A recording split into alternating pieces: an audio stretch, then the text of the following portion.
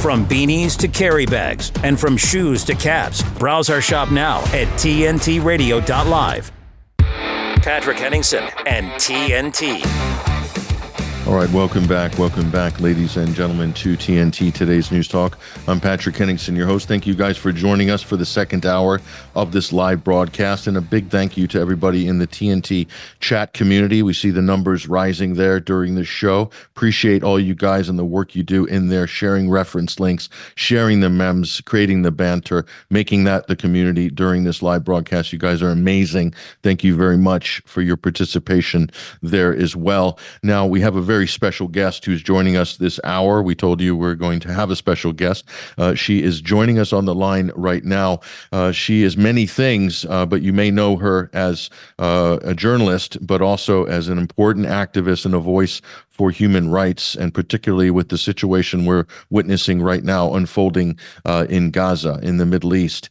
Her name is Yvonne Ridley. Some of you, she needs no introduction. She's also author of a fantastic book. Actually, she is a prolific writer and advocate for In the Hands of the Taliban, her memoirs. But she's joining us on the line right now. Yvonne, thank you for joining us on TNT.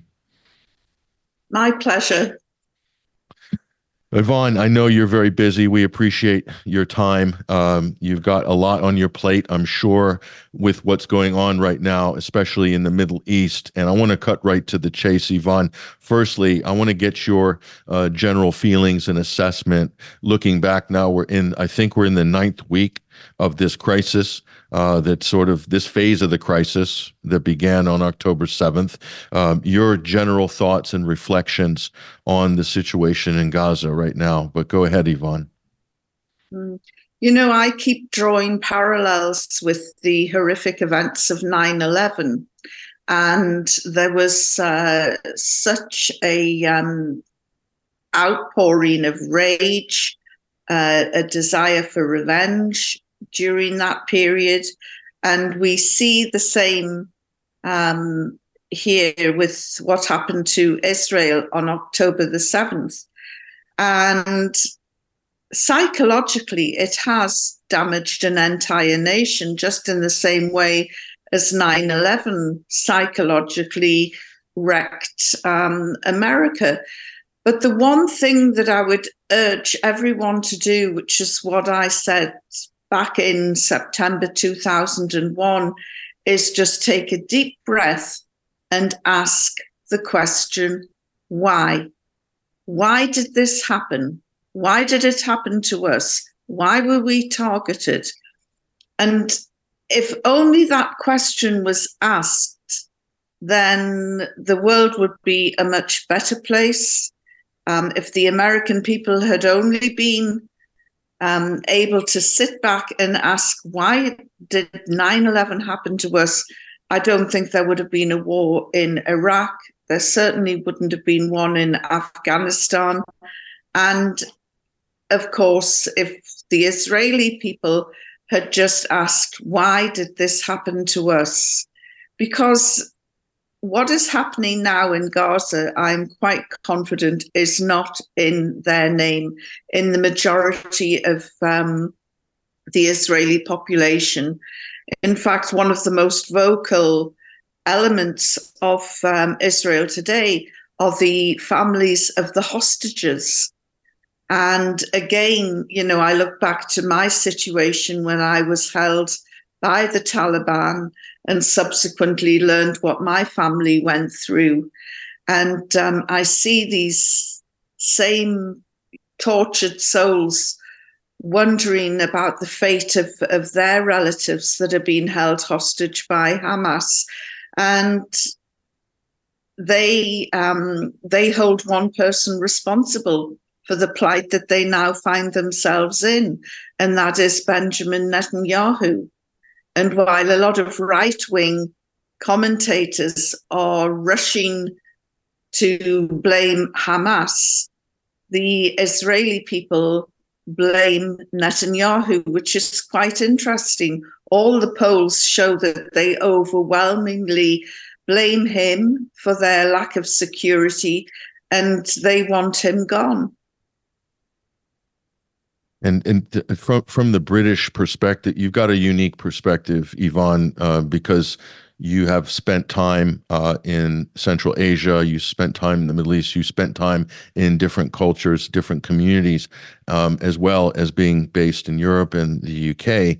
But when you're dealing with this issue, especially the Israeli-Palestinian issue specifically, and now with this latest sort of upheaval with the situation in Gaza, there's a gulf of understanding that people in the West have in Britain, in the United States especially. You mentioned about the kind of, I don't want to use the term that's been used so often, Islamophobic, but we're kind of in that neighborhood of thinking here. There's a gulf of understanding about the situation there. There's a fear of Muslims. There's a fear of anything Islamic. It was very much in the post 9/11 era, Yvonne. We saw a wave of this, and the media pushed it.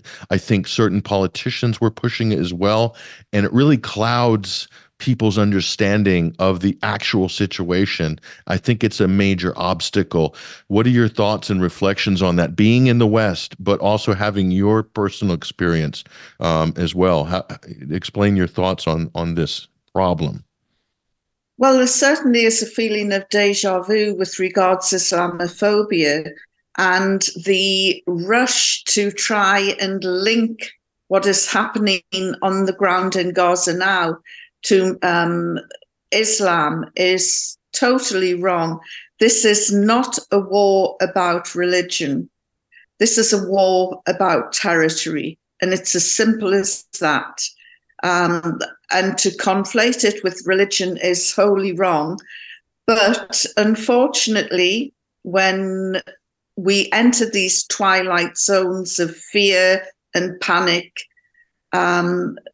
some politicians will take advantage and start to whip up things like racism and Islamophobia. And I'm really quite fearful at the moment for Muslims who are being attacked for wearing a keffiyeh, for having a beard, for wearing a hijab. But I'm also fearful as well for Jewish communities outside Israel who, although might not be directly in the line of fire, will no doubt feel under threat because of what has happened over the centuries in history to them. So we've got two communities that are on edge in this terrible genocide, and there is no other word for it. It is a genocide. And what's more, we all have front row seats to it. We're watching a genocide unfold on our TV screens in live, and it's horrific. I can no longer watch the news for a long time. Usually I have the television on in the background when I'm doing my work, but I have it switched off because the images that are coming through, and I'm not talking about the BBC, which is very sanitized and is doing itself a disservice in its attempt to be impartial. I'm talking about Al Jazeera, where the heroic Palestinian journalists on the ground are paying the blood price for delivering the news to us. Today on the internet, there's a picture of a young man who was arrested 3 months ago and put on what the Israelis call administrative detention, which in essence is very much like George Bush's global war on terror, which just takes people off the street and holds them indefinitely without trial, without charge. And this young man was released today. And there's a picture before and after. And the picture before, we see a healthy-ish looking young Arab man with quite a plump face. 3 months on, we are looking at a skeletal individual with hollow eyes, someone who, I have to say, when I saw the images, it took me back to and people will go crazy when I say this, it took me back to the images that I saw of Holocaust survivors. People who were gaunt, had very sharp, pinched features, and this is what I saw when I looked at this young Palestinian man. Now, the International Red Cross has been trying to get into Israeli prisons because we're hearing some very disturbing stories coming out of the prisons. Of course, they can't be verified. And the International Red Cross has tried to get access, and Israel won't let them in. And you have to wonder why. Why won't Israel let the Red Cross have access to these people? But the prisons have been cut off to the Red Cross for the last 3 months, in fact, since October 7. And, when October 7 happened, the whole world was supporting and sympathetic to Israel. But it's taken 3 months, and the Israeli authorities, not the people, the authorities, have squandered all of that goodwill. And now people are turning against them and starting to question, what is Israel all about? And it's not looking good in terms of hearts and minds. Israel has already lost that war. And I'm not convinced that they're winning the current war, which they say is that their strategic aim is to destroy Hamas. But you can't kill an idea. So, there are so many questions to ask.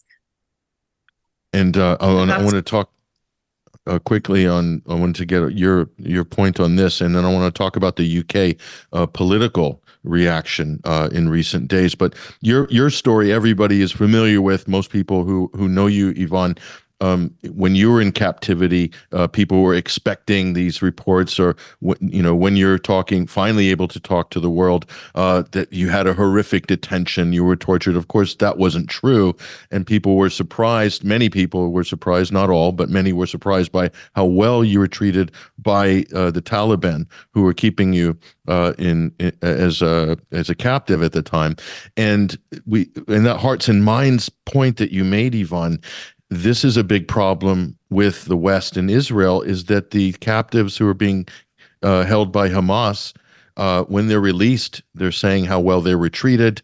There seem to be cordial relations between them during the handoff with the International Red Cross, and it's become a PR disaster for the government in Israel, for Netanyahu, so much so that people have accused him of wanting to halt the ceasefire and exchanges because it was turning into a PR nightmare for Israel. Can you comment on this dynamic? Because I think this has been a really important point in all this recently, but go ahead.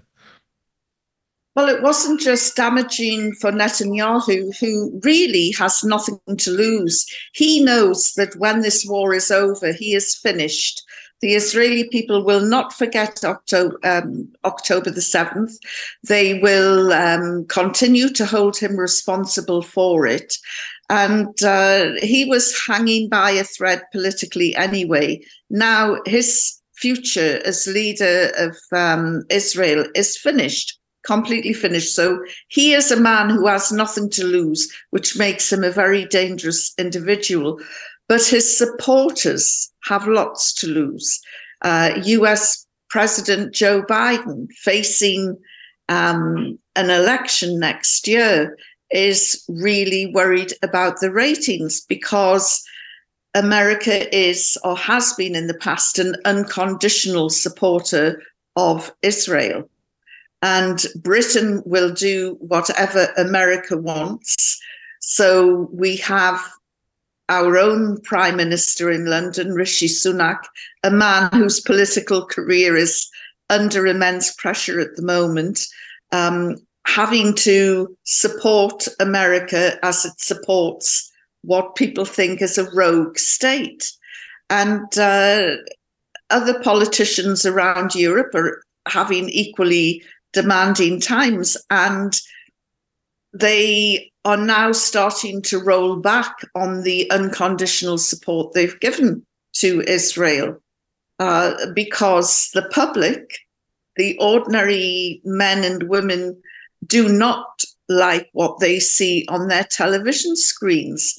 And we've seen this illustrated in some amazing anti-war demonstrations right throughout Europe. More than 1 million people taking to the streets in London.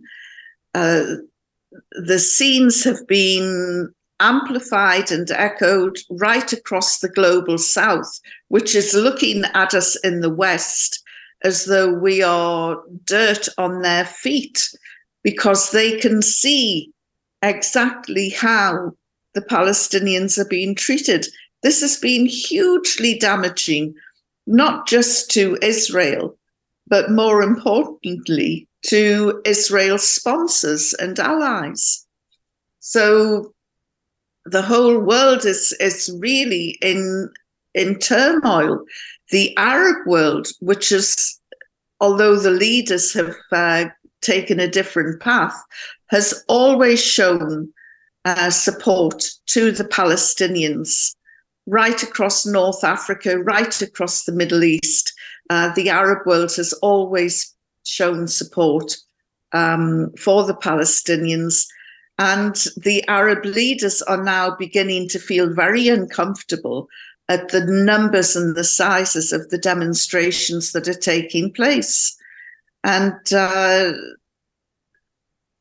Israel, which, let's remember, isn't the size of a South African game park, is destabilizing the entire world.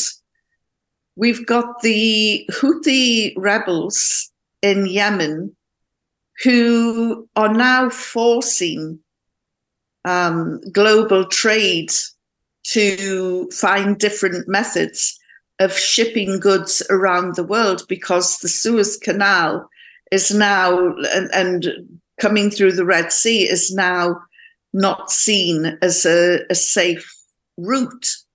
So these trade routes, it's costing millions of pounds in lost, in the whole cost of diverting huge tankers from around the world and not letting them go through the Red Sea. And that's just because of the actions of a group of Houthi rebels in Yemen that are firing missiles and hijacking these massive big liners, oil tankers and other commercial shipping from going to Israel. And we have a few minutes left, Yvonne, and I want to get your final comment on this. And I know you're very active with the Alba Party. There's a new political party and organization in Scotland. Is there a political solution to this? There's a lot of people, Yvonne, that believe that there could be a political solution imposed from the United States and Britain for starters, maybe some other European G7 countries as well. What are the dynamics of this? Can this happen, in your opinion? How do you see the way forward if we want to get a ceasefire, et cetera, some sort of a step towards a resolution to prevent this from happening again? What are your final thoughts on this going forward? The only solution is a political solution. And that is something that I'm proud to say the Alba Party recognized within, I think, 2 days of this war starting. Our leader, Alex Salmond, a former First Minister of Scotland, called for a ceasefire because he knew and recognized that you can't bring peace through the barrel of a gun. And the only solution to this dilemma is political. The bombs are achieving nothing other than a genocide, for which Israel will never be forgotten. This is going to go down in history as a huge stain on the Zionist state. And the fact that so many Jewish people around the world have objected, one of the most stunning acts of protest was carried out by Jews for Peace in Central Station in New York, when hundreds of Jewish activists and their friends brought the station to a standstill, calling for a ceasefire. This isn't, as I say, a religious war. It's about land. It's about territory. And anybody who's in any doubt just should look at the content of the demonstrations, and they'll see some heroic actions by the Jewish people as well, who know the pain of oppression and tyranny and can recognize it. And they're all saying the same thing. This is not in our name. And as a former as a journalist, professional journalist, do you see movement in the mainstream media party line on this? Do you think, because that's going to be an important part of this, they have to come to common sense and humanity on this issue? We haven't seen that really yet, but just before we go, what are your thoughts on that, Yvonne? Well, I was listening to Piers Morgan I think it was yesterday, and he is changing his attitude, and he has moved from the right to the centre. I would like to see him go a lot further to the left. But I think that the mainstream media is changing. The drive for impartiality, I think, doesn't do them any justice at all. And, I often recall the words of Archbishop Desmond Tutu, who said, if an elephant is standing on the tail of a mouse and you are impartial, the mouse will not appreciate your neutrality. There's only one side to be on in this war, and that is the side of the oppressed. And we can all see that the oppressed in this case are the Palestinians. Dr. Yvonne Ridley, we really appreciate you joining us this week on TNT, Today's News Talk. And I'm going to tell everybody, you want to follow Yvonne Ridley on X, Twitter as well. Keep an eye on her feed, what she's saying, what she's doing regarding these important issues. But thank you so much, Yvonne, for joining us this week. Thank you. There she goes, ladies and gentlemen. That is Dr. Yvonne Ridley. Look, we're going to take a break right now with the network. And when we come back, we're going to be talking about Finland and Sweden's issue with NATO. Not all is resolved. We'll talk to Mats Nielsen about that in just a few minutes. So stay right there. You should hear what Ross Cameron is talking about. I see there's a new trend taking place, sweeping the internet, of what they're calling sort of technology naked walks, where you go for a walk without your iPhone, without a headset, and just alone with your thoughts. Apparently some people are finding it quite emotionally taxing, but subsequently liberating. Certainly I find if I get into a motor vehicle with a teenager, it's a matter of seconds before there is a request for usually the latest Taylor Swift song or some other form of electronic stimulus. We are a generation apparently trained for a very short concentration span and a desperate need for digital company. Ross Cameron on Today's News Talk Radio, TNT. The Light is Britain's far-right conspiracy theory paper spreading hate and vicious lies. No, that's what the BBC say. The Light is the only national newspaper bringing you the real news and informed opinion on what's really going on today. You can subscribe, order copies, submit articles, and read back issues on our website, thelightpaper.co.uk, and see for yourself why the establishment are so worried about the uncensored truth getting out to people every month. They've launched a new service called Wake Up Your Neighbours, where you can get copies delivered to the streets right around you if you don't want to do it yourself. The Light Paper. Not far right, just right so far. thelightpaper.co.uk. At the top of the hour, we'll keep on top of the news. It's the most important thing we can do. On today's News Talk, TNT Radio. All right, welcome back. Welcome back, ladies and gentlemen, to the final segment of the final hour of this live broadcast. What a powerful segment with Dr. Yvonne Ridley before the break. Her story is legendary, of course. Many of you know her from her work over the years. Very pleased to have her on the program in honor. In fact, look, we're going to change gears a little bit now. I want to welcome onto the show our research assistant for the show, and he's been looking at some important stories that we need to know a little bit more about. You've probably heard him, and now you will see him, Kristian James, on the line right now. Kristian, how are you? I'm really good, thank you, Patrick. How about yourself, man? Not bad, not bad. There's a lot going on in the world right now, Kristian. I know that you've got a few things on your docket that you wanted to share with us. I want to sort of kick it off with what's going on right now. Russia, Ukraine, USA, a lot of jockeying for position right now. What's the latest? Yeah, when you say jockey for position, absolutely correct. There is clearly movement happening behind the scenes that perhaps we're not seeing happening in the public eye. I think what can be seen is a really... we as the viewing audience, as the people who are watching on with this incredible kind of matter that's been happening now for around 2 years now, we are seeing movement happening, but not perceptionally wise. So what I mean by this is to say that if you look across all the mainstream news websites right now, and I saw a tweet about this yesterday, and I decided to go investigate myself. And indeed, the war in Ukraine has dropped off the main banner of a number of the United States main news websites, including the New York Times, the Washington Post. I've checked the UK sites as well. The tabloids never really covered it here, but like the Guardian, the Independent don't have the war in Ukraine at the top any longer. Clearly, that is coming off their agenda. They're trying to backtrack it, perhaps. So there's something happening behind the scenes, perhaps. We have seen, obviously, Zelensky. He has presently been over in the US.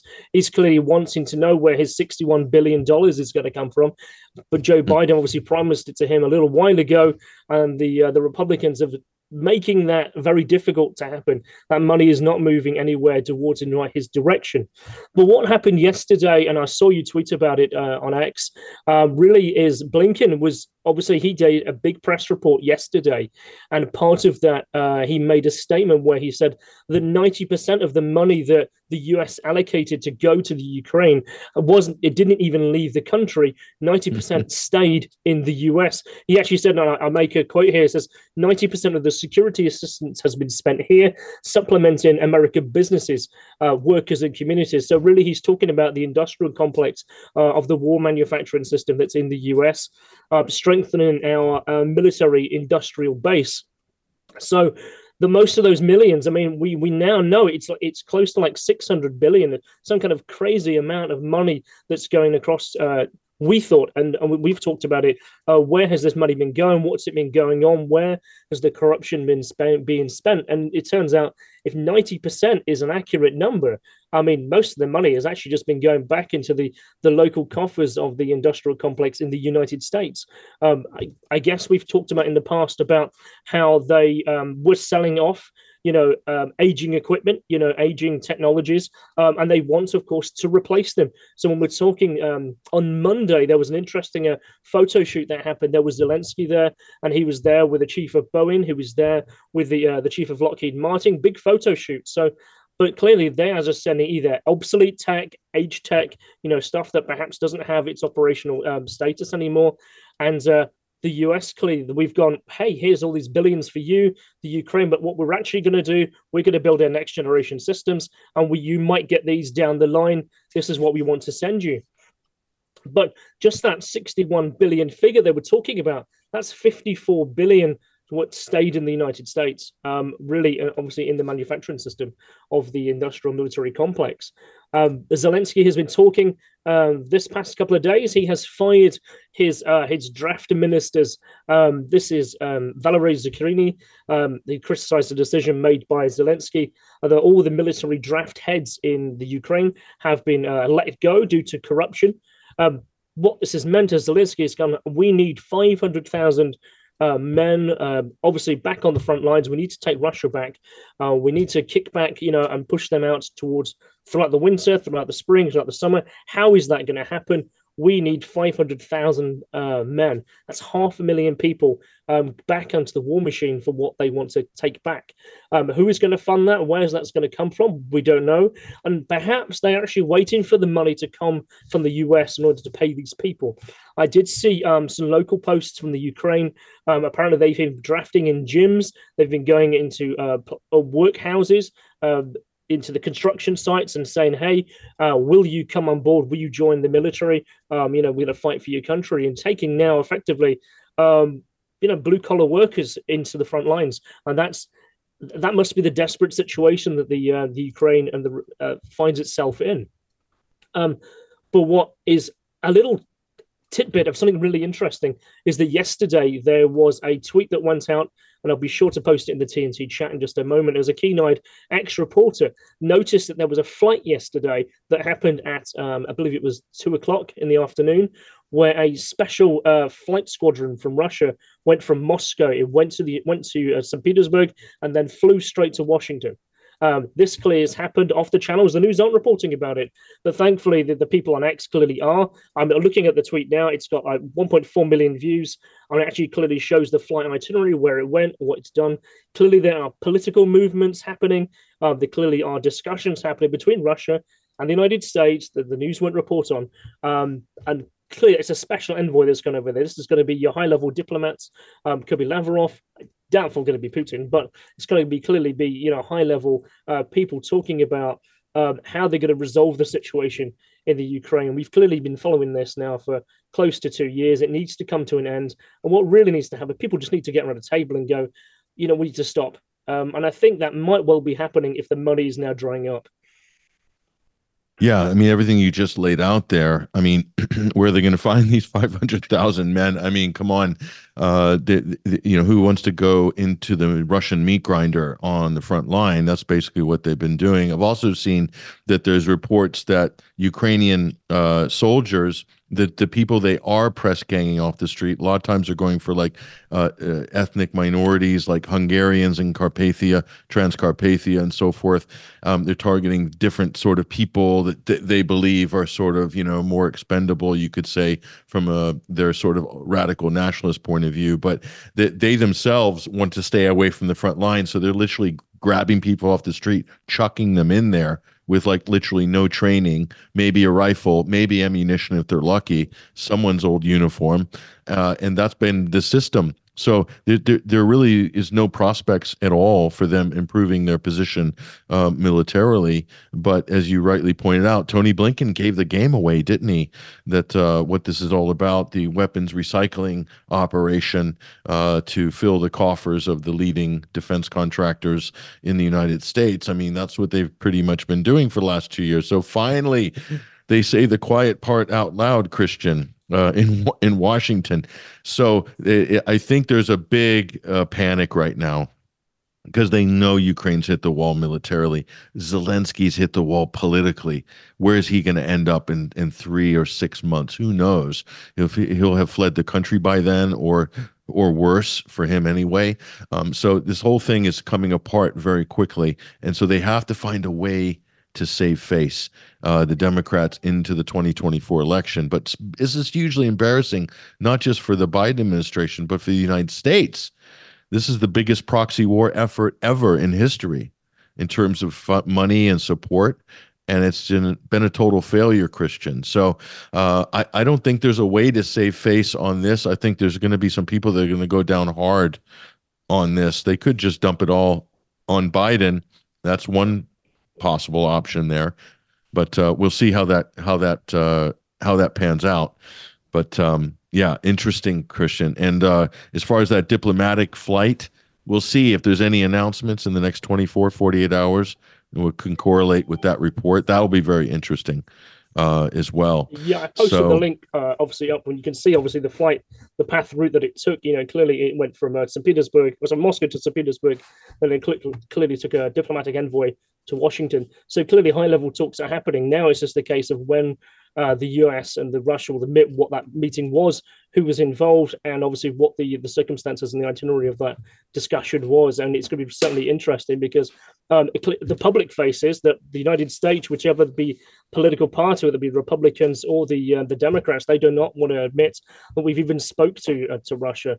They clearly are the bad person. They're the evil person. They are effectively the modern day Nazi. We're not allowed to talk to them in any kind of capacity. So how will they admit that this happened? And obviously what happened?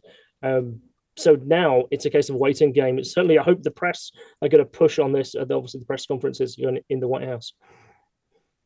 And so also, I know that we're going to jump over to, I know you also had some commentary on sort of police state issues and what's happening in Parliament right now. What's the latest there? So really, kind of two stories kind of took my eye over the last few weeks. So once I've browsed down my data here, so Sir Stephen Timms, he obviously is a member of the parliamentary committee and also is a member of Parliament. Of course, he's an MP. So he stood up to basically make some statements and concerns regarding a new motion that happened in the Surveillance Act.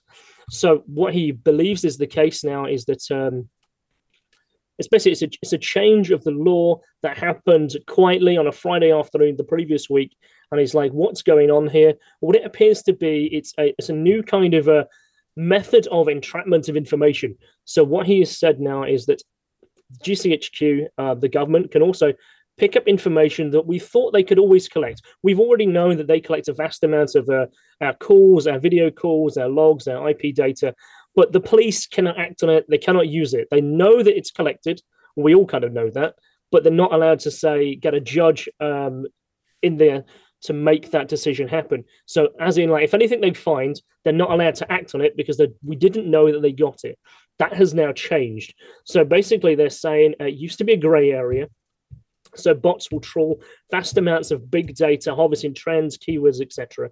They could already listen to your phone through your IP, but they were not allowed to act on it because now they do not need a court order in order to track people. The way that Stephen Timms spoke about this in Parliament is the people it's going to tag first are people who collect a pension. So, which is odd. So basically everyone who collects a pension in the UK will be the first people who will have their data harvested, tracked, trawled officially at any time by any whim without court jurisdiction or a instigation in terms of investigation. So what this effectively means is everyone really is on that list. Everyone who's going to be collecting a pension in the UK, because that is everyone, has the potential now, thanks to this kind of clause in there, that they are the people they're going to track first, which means that's everyone. So he wanted to clarify this, and it basically was said that they would come back to him regarding that matter. So clearly this has been discussed. When he asked this in open Parliament, again, they said they'd have to come back to this, which meant that everyone in that Parliament at that time, because it was very quiet, this was like Monday afternoon when this was stated. So perhaps the people who knew that change had happened wasn't in Parliament sitting at that time.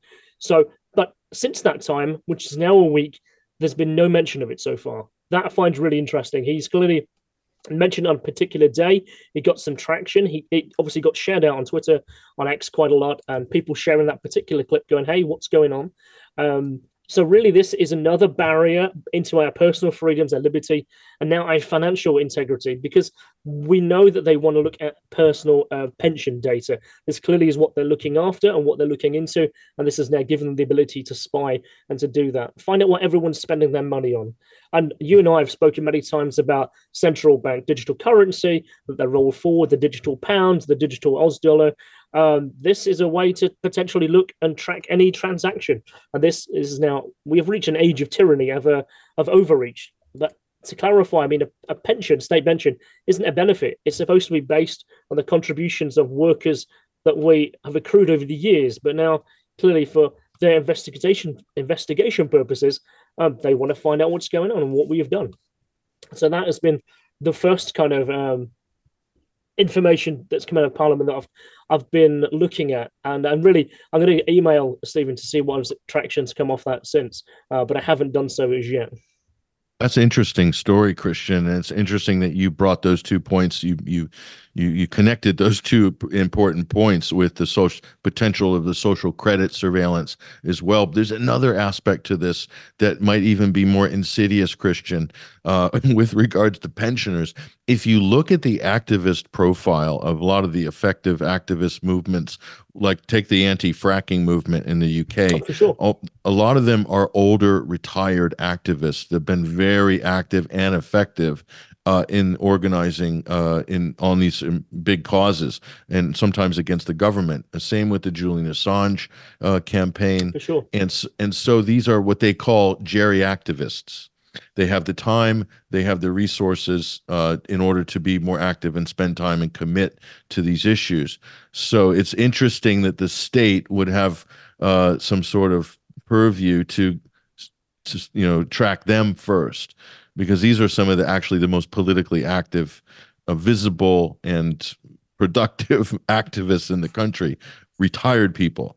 A lot of people don't know that, but that's actually true. So I think that's another interesting angle to this, Kristian.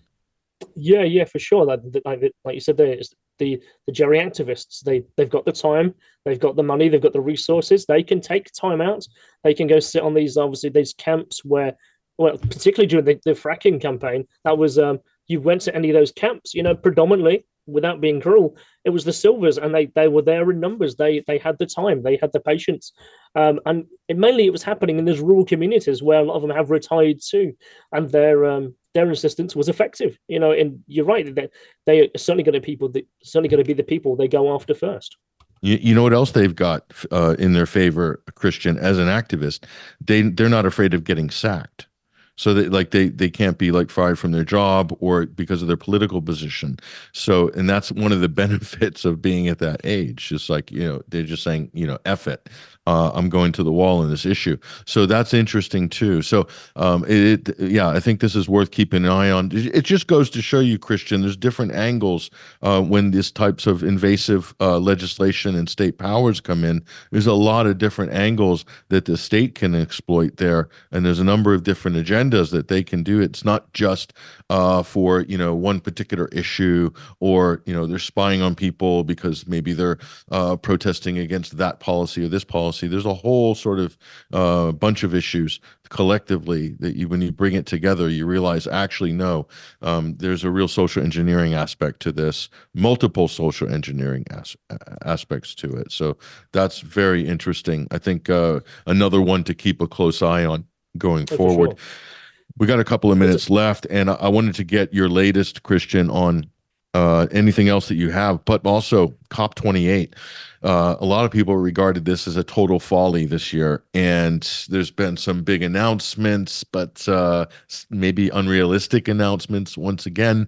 Anything you have on COP28? Go ahead. Yeah, actually, so the one thing I'm going to do, I'll drop in the group chat, into the TNT chat, an announcement of a project called the Global Tipping Points. And this was announced at COP28, and it really is possibly, it's going to be the official reports of what effectively is going to be, how they are going to, and it says on the page, it's going to nudge people into making, and I'll quote from this, I'm looking at it right now. It says, this is going to be a consolidated report for all those tackling the escalating Earth change system.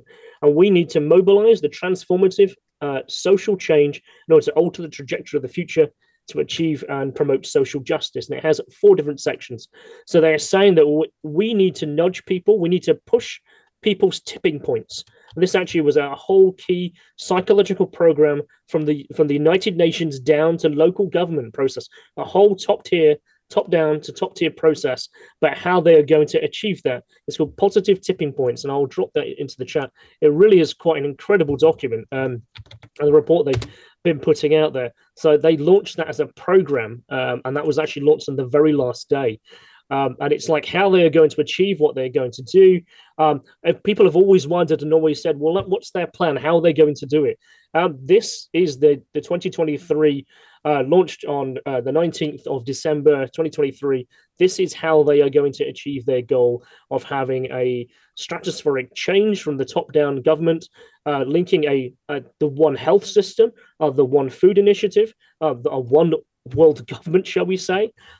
This is it. This is their plan of how they're going to maneuver basically almost NGO-like qualities from vast organizations that are above government, interplayed with the United Nations, and basically taking the onus of governments into those corporations and those companies to make these changes happen. And what is within there is everything from food to oil to engineering to development projects to the social to the solar arrays that they are looking at building to protect us from from the solar harm. We've always thought that perhaps these are all different aspects that are different. This united document, this tipping points program, puts them all into the same alignment. And perhaps we've always talked about, would they ever do that? That's pushing the limit, of believability. Well, actually, no, the United Nations at COP28, did launch this project. New Scientist is carrying data on this now as a major article this week in New Scientist, covering about how this is going to be done. And they're talking about its coordinated worldwide policies designed to trigger tipping points. We've left it far too late now for incremental action on climate change. We now need to trigger positive tipping points to accelerate actions towards the zero greenhouse gas emissions, and how we can make this happen in the quickest possible time. So it is now, and COP28 did have something very different. It is about ratifying in law and legislation those movements and how they're going to be done. So we've all talked about framework in the past. This is now putting it into law. That is now multinational organizations to get this done. This year was really about signing how we are going to do it and when, as opposed to how we are going to do it. It's very different. And I think when you said there that perhaps it's gone under the radar a bit, this really was a case of maneuvering their framework together on the legislative basis about how they're going to make it happen. And this appears to be achieved. There's a few of the reports I'll post out into the TNT group chat about programs they have launched this week that have gone completely under the radar. Hopefully the New Scientist magazine will have some really good kind of entry-level assessments, accessible documents about how this is going to happen, because these are very technical documents that have gone out. So I'll post them up in the group into the TNT chat now, so people can have a read, and hopefully we'll get some kind of clarity into them in the future. This is absolutely horrific. This is basically they're getting desperate, saying no more incremental change, Kristian. So we need to do something drastic. Like when you talk about Bill Gates putting his blimp up in the sky, pumping aluminium particuli to reflect the sunlight, all these crazy ideas. This is when they get traction, when you get this fanatical thinking right now. So these people are literally tripling down. Not doubling down. They're like literally tripling down. This is a danger zone, ladies and gentlemen. We're getting into the mad period right now when it comes to the globalist machinations. Kristian James, our research assistant for the show, thank you so much for bringing these important stories to our attention. Thank you very much, Patrick. A pleasure as always. There he goes, ladies and gentlemen. Look, big thank you to Dr. Yvonne Ridley, who also joined us in the second hour. And also big thank you to Basil Valentine. Look, we're going to take a break here with TNT, today's news talk. Actually, we're going to wrap it up for today. You might take a break. Top of the hour news headlines coming up. Listen, we'll see you tomorrow for a big show. We have another surprise guest tomorrow that I'm excited about talking to. So we'll be here, same time, same place. Thank you to everybody in the chat room. See you guys later. All the best. Take care.